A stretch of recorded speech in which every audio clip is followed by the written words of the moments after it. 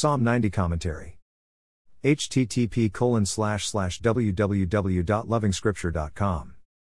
The human author of the book of Genesis is speaking. It is a prayer to the God who had revealed himself as the I am God at the burning bush. Psalm 90 reflects on some foundational truths as presented in the Torah. The Creator God exists before creation and after creation. He is from everlasting to everlasting. This is Israel's God, the God of creation. We have the universal call to return to the ground. We came from there. Probably the scripture is referring to the body.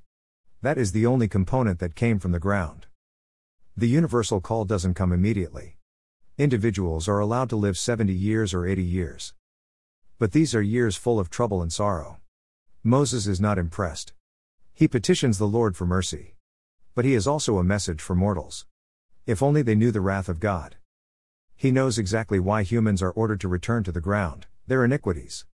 That isn't the only punishment.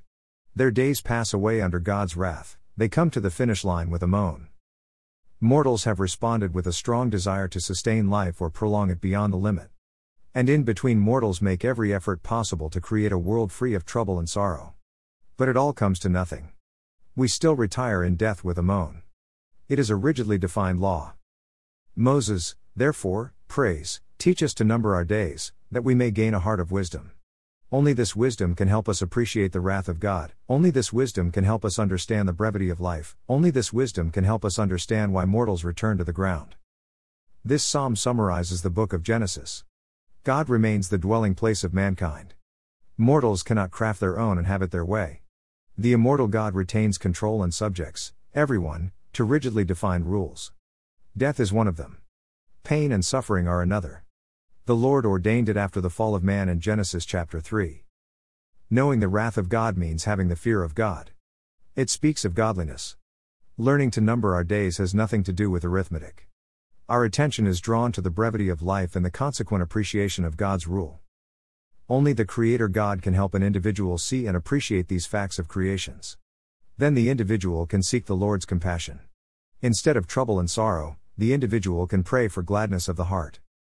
The curses on humanity cannot be reversed by technology, drunkenness, money, power, authority, or sheer human determination.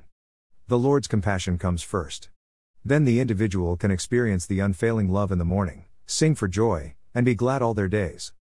Then the saint can talk about working the ground, as originally ordered by the Creator God.